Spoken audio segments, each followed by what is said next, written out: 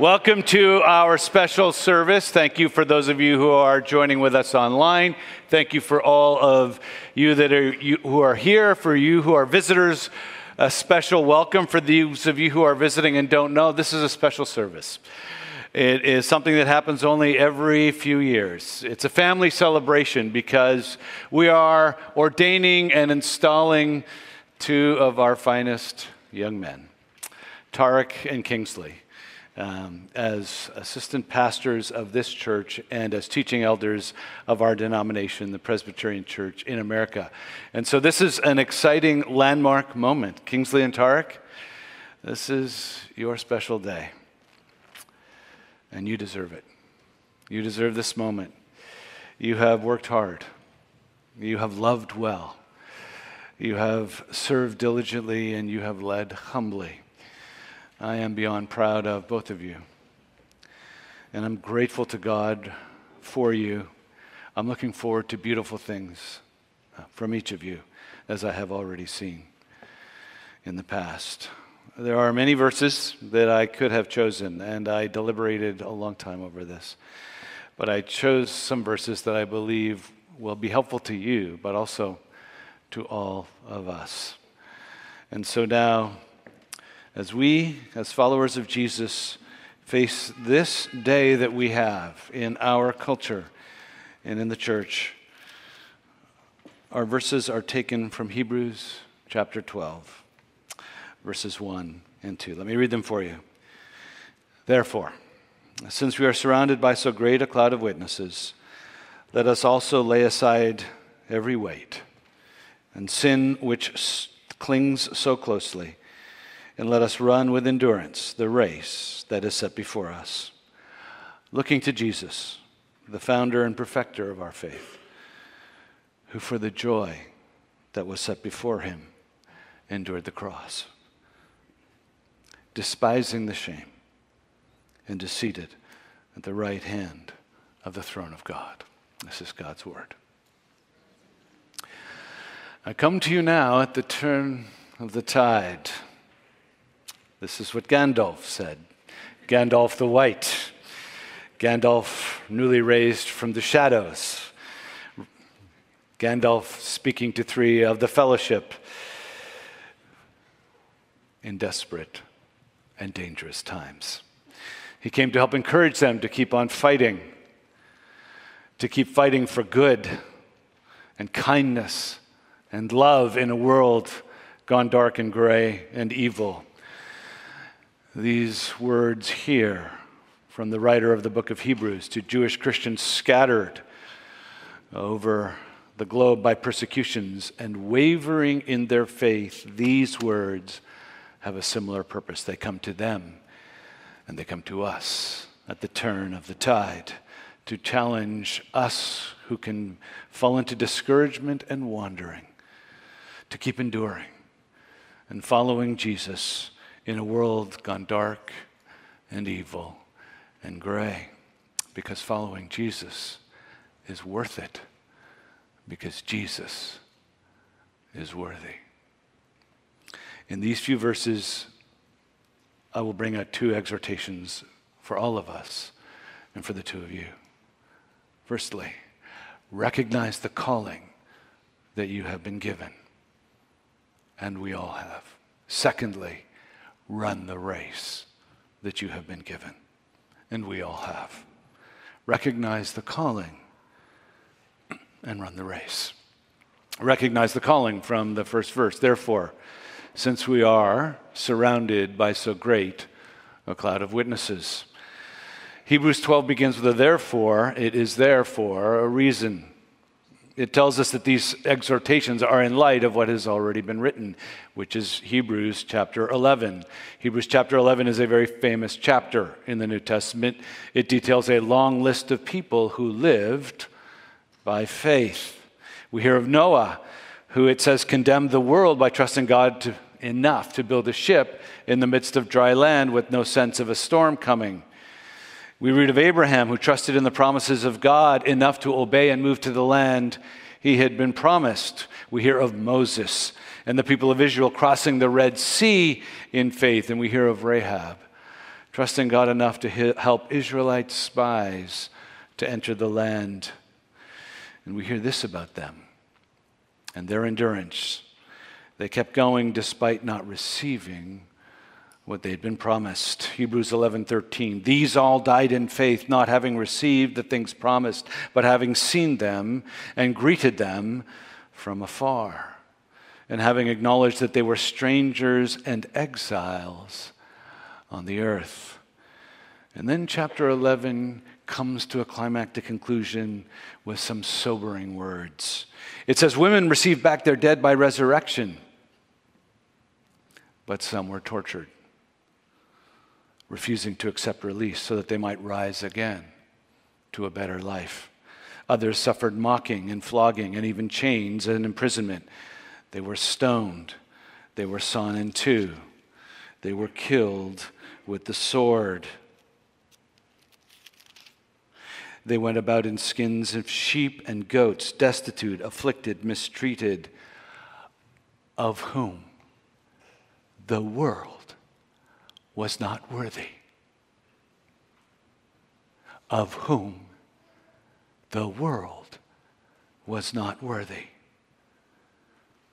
Kingsley and Tarek, everyone here, everyone online, these are the witnesses watching us, watching you.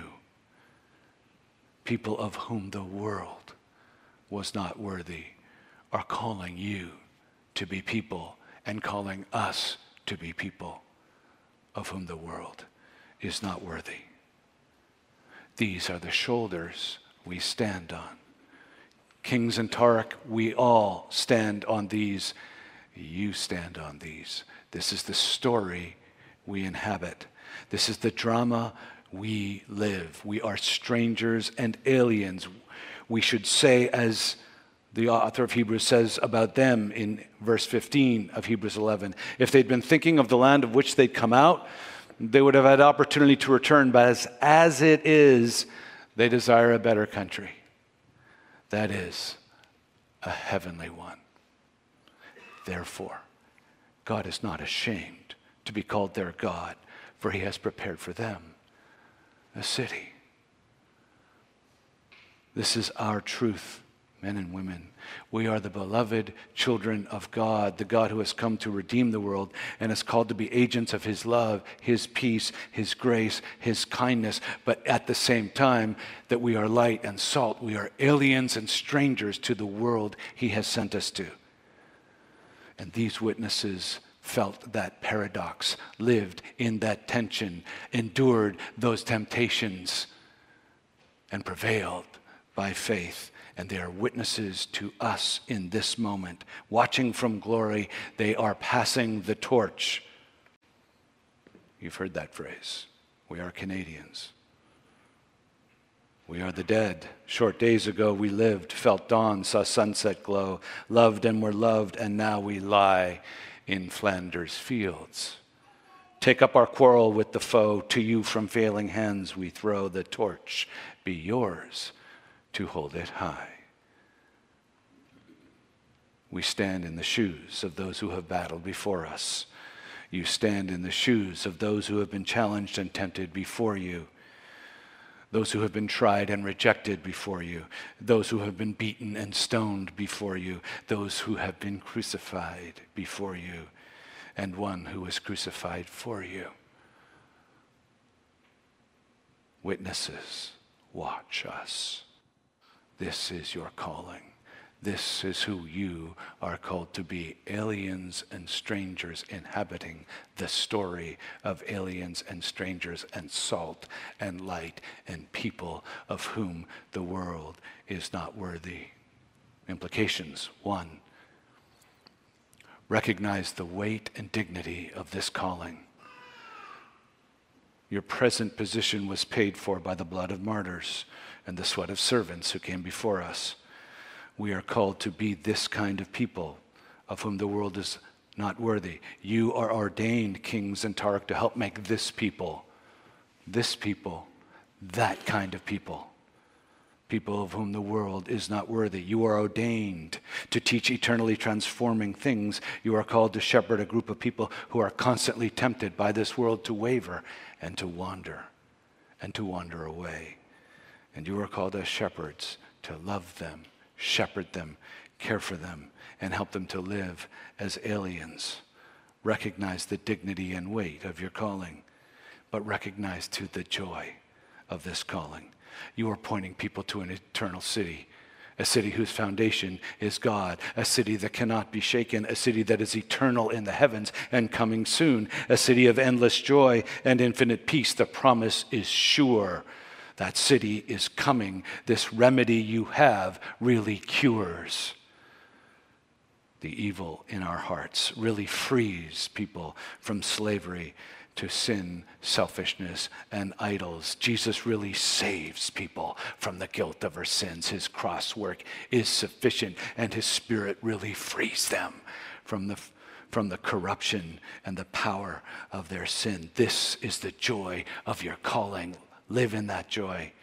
And now Grace Toronto for us.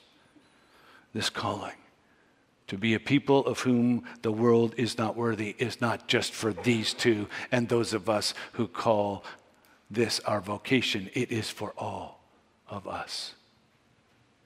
You, me, we're all called to be people of whom the world is not worthy. They may be ordained to gospel ministry, but they ordained to call you and I to partner with them for gospel expression, caring for the world, loving the city, serving the poor, feeding the hungry, sharing the good news with the city. This is our responsibility. It is a hallmark of the biblical teaching that we are all prophets, all priests, all royalty, all queens and kings. Rahab is watching you. Moses is watching you. They are all watching all of us. First point, realize your calling.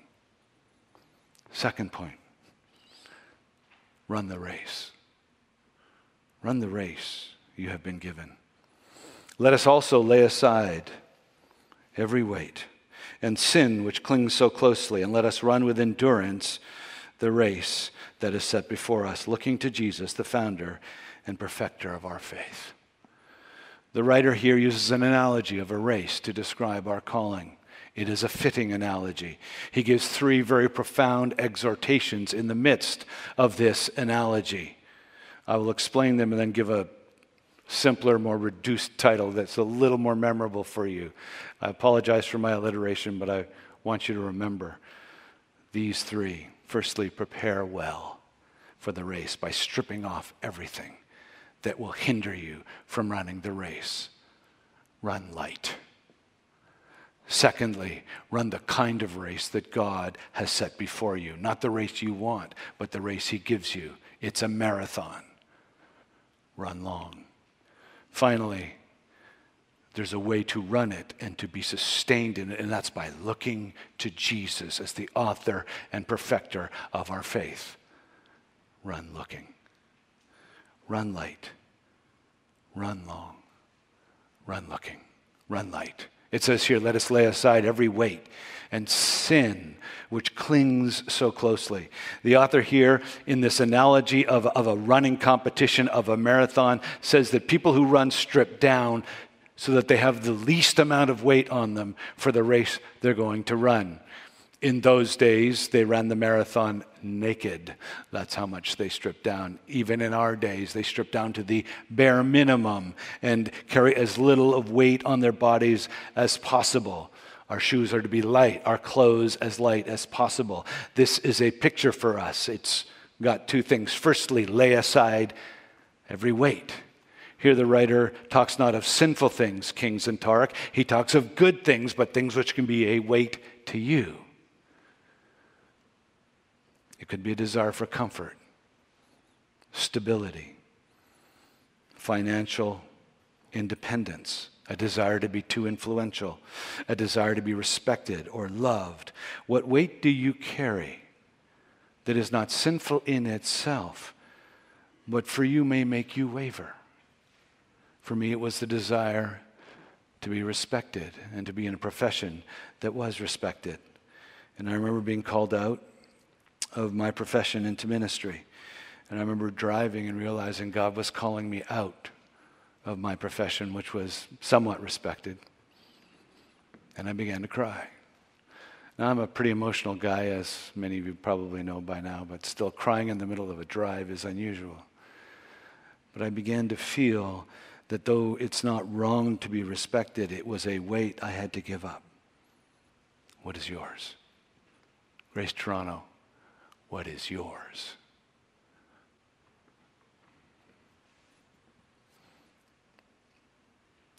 Kings and Tarek, I want to tell you about some weights that ministry will give you that make it absolutely essential that you strip aside every weight, because yours is a weighty race by nature of what you do. In the gospel ministry, you will have the weight of loneliness, as mentioned. You must be willing to be alone and misunderstood.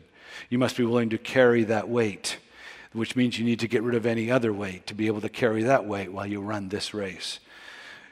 You will carry the weight of the pain and the brokenness and the addictions and the marital brokenness and the loneliness of your flock.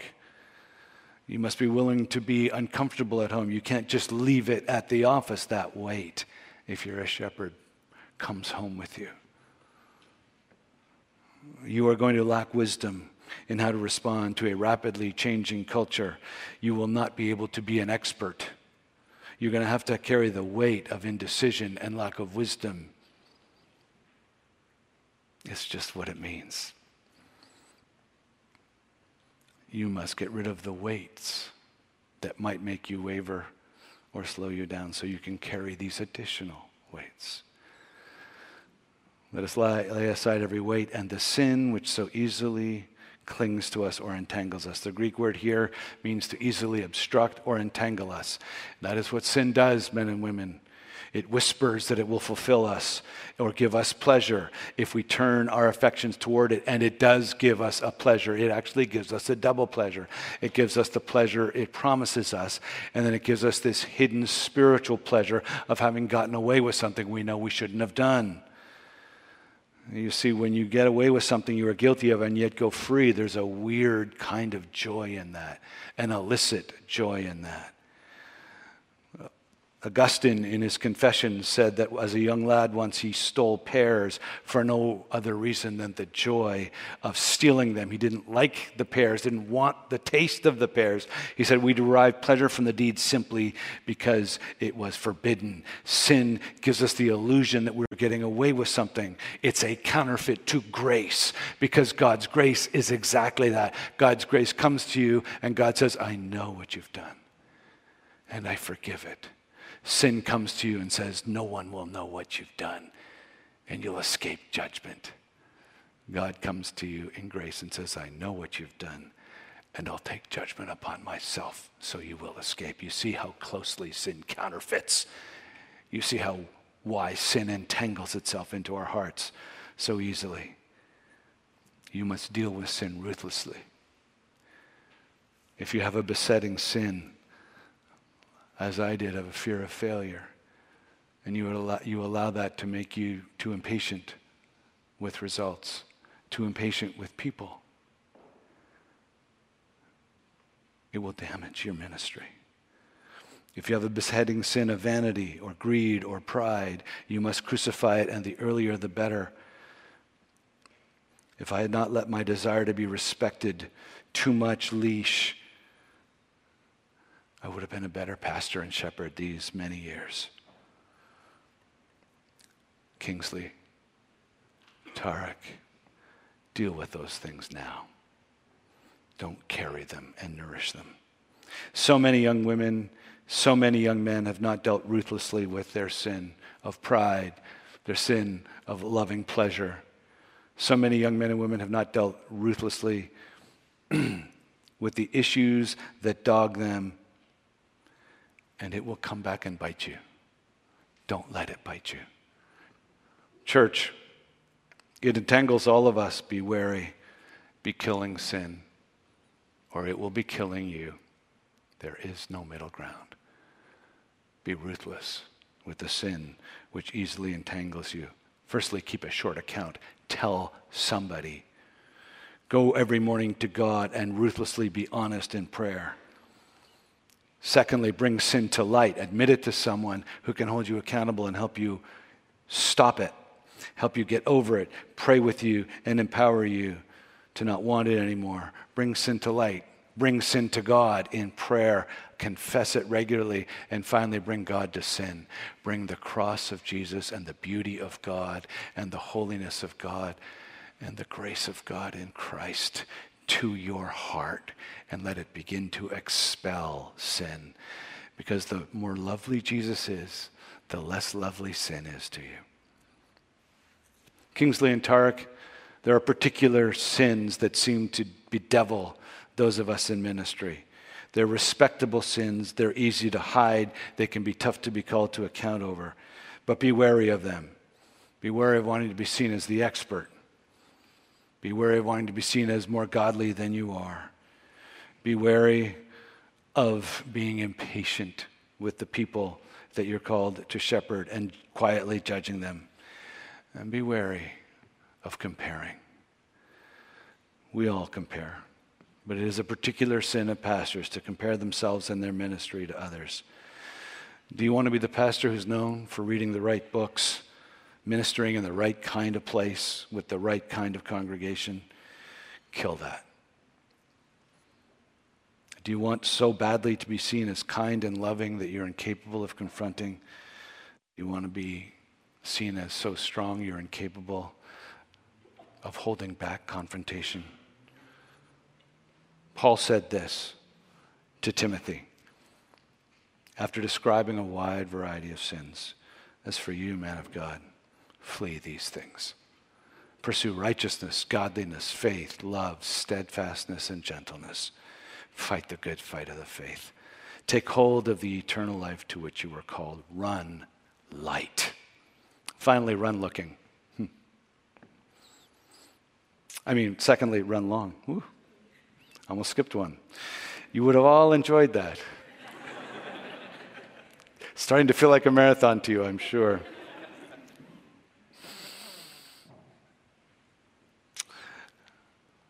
Some of us, and I am one of them, tend to be like Gimli. I'm wasted on cross country. We dwarves are natural born sprinters, very dangerous over short distances. That's me. I sprint and stop. But we're called to run with endurance a marathon. It's different than a sprint. We need to conserve energy. We need to find the things that sustain us, find the drinks that nourish us and get us through and help us get through the wall. So, very quickly, infuse your lives, men and women, with things that encourage you to keep going for Jesus. Meet with people regularly, Tarek and Kingsley, who encourage you spiritually to keep going. Meet with people sparingly who drain you of the desire to keep going. Make room in your schedule for the things that feed you emotionally and physically as well as spiritually. Men and women, Grace Toronto, this is also for us. Make rest. Make Sabbath. Exercise. Read good books that fill your soul. Don't just read the trendy books that everyone's reading. Watch good movies and good TV shows that nourish you, not just what everybody's talking about. When the world is breaking bad, fill your life with what is good. Finally, prepare to endure. Keep enduring in what you've called to do. In 1 Timothy 4:13, one of the passages I thought about, it says, until I come, devote yourself to the reading, the public reading of Scripture, to exhortation, to teaching. Do not neglect the gift you have, which was given to you by prophecy when the council of elders laid their hands upon you, as we're about to do. Practice these things, immerse yourself in these things, so that all may see your progress. Keep a close watch on yourself and on your teaching. Persist in this, for by so doing you will save yourself and your hearers. You hear that call to endure in the preaching and the teaching and the immersion of gospel truth. 2 Timothy 4:1, I charge you in the presence of God and Christ Jesus, who is to judge the living and the dead, and by his appearing and his kingdom, preach the word. Be ready in season and out of season. Reprove, exhort, rebuke with complete patience and teaching. For the time is coming when people will not endure sound teaching. But as for you, always be sober-minded, endure suffering, do the work of an evangelist, fulfill your ministry. Run long. Grace, encourage them to run long. Encourage them. The currency of pastors, believe it or not, is not money. We don't come into the pastorate to make a ton of cash. We come into the pastorate to see lives changed. Don't tell them about how gifted they are. Tell them about the impact of God in your life. Pray for them. Don't just encourage them. Pray for them daily and weekly. Pray for their spiritual and emotional protection. Sit with them when they need to be consoled and their mourning. And by the way, be okay with something asymmetrical about your relationship. They will know more about you than you will probably about them. It's just part of the aloneness of pastoral ministry. There are things that are burdening them they can't share to you because it's about someone else and they have confidentiality, but it burdens them and you see it. Be okay with that asymmetric relationship. And finally, encourage their wonderful wives and family. Tarek, you wouldn't be here without Kathy. Kathy, you are the fuel that has kept him going. Hannah, you are the fuel that keeps Kingsley, there you are, going. We need you and we thank God for you. Congregation, help them know how thankful you are. Pray for them, encourage them, sit with them, and encourage their wives and family. Elders, be students of your pastors and your teaching elders. Learn what encourages them and feed them. Hold them accountable for what they're weak in. Help them to run long. Finally, run looking. Looking to Jesus, the founder and perfecter of our faith, who for the joy set before him endured the cross, despising the shame, and is seated at the right hand of the Father. Here we see where the power comes from. It comes from looking to Jesus, who is worthy. Why do you want to look to Jesus? Because Jesus ran light. He had no sin. He killed every temptation before it became sin. Out of love for you, he became your sinless substitute. He ran light. He ran long. Do you know that before the world was created, he knew about your sin? And he willingly accepted in his relationship with the Father, he willingly accepted to do this before the foundation of time. He knew that he would die for you and you and you and me, that before time, and he's run long. He has carried the burden of being the Savior and the substitute and the dying incarnate mediator for us before the foundation of it. How long has Jesus held his love for you in his heart and his willingness to die for us? And he endured for us. He became a man. He endured the cross, a sign of human rejection where guilty criminals get human judgment by the fiat of Rome. But it was more than that. It was where divine judgment was passed on our sin into his guilt. He was made guilty for us. Kingsley, for your sin, he died and took the guilt. Tarek, for your sin, he allowed the nails to bind him to that cross. Grace Toronto, for your sin, he did this. Look to him. Look to him for the joy it says, of seeing us freed from guilt, for the joy of seeing us freed from the power of sin, for the joy of seeing us to be adopted, and then finally brought into the full communion with God and the eternal city. He did this. So keep looking to him for grace. When the sins of your people discourage you, Kingsley and Tark, look to him for the grace he's given you, and find patience rising out of the grace he gives you. When the foolishness of us, your congregants, angers you, look to him for the grace of the time you and your sin angered him, and yet he took the anger of God upon himself, and find patience and grace. Look to him for grace, and you will find grace for us. And look to him for strength. When the darkness of this world makes you want to give up, think of the darkness he faced at Gethsemane and on the cross.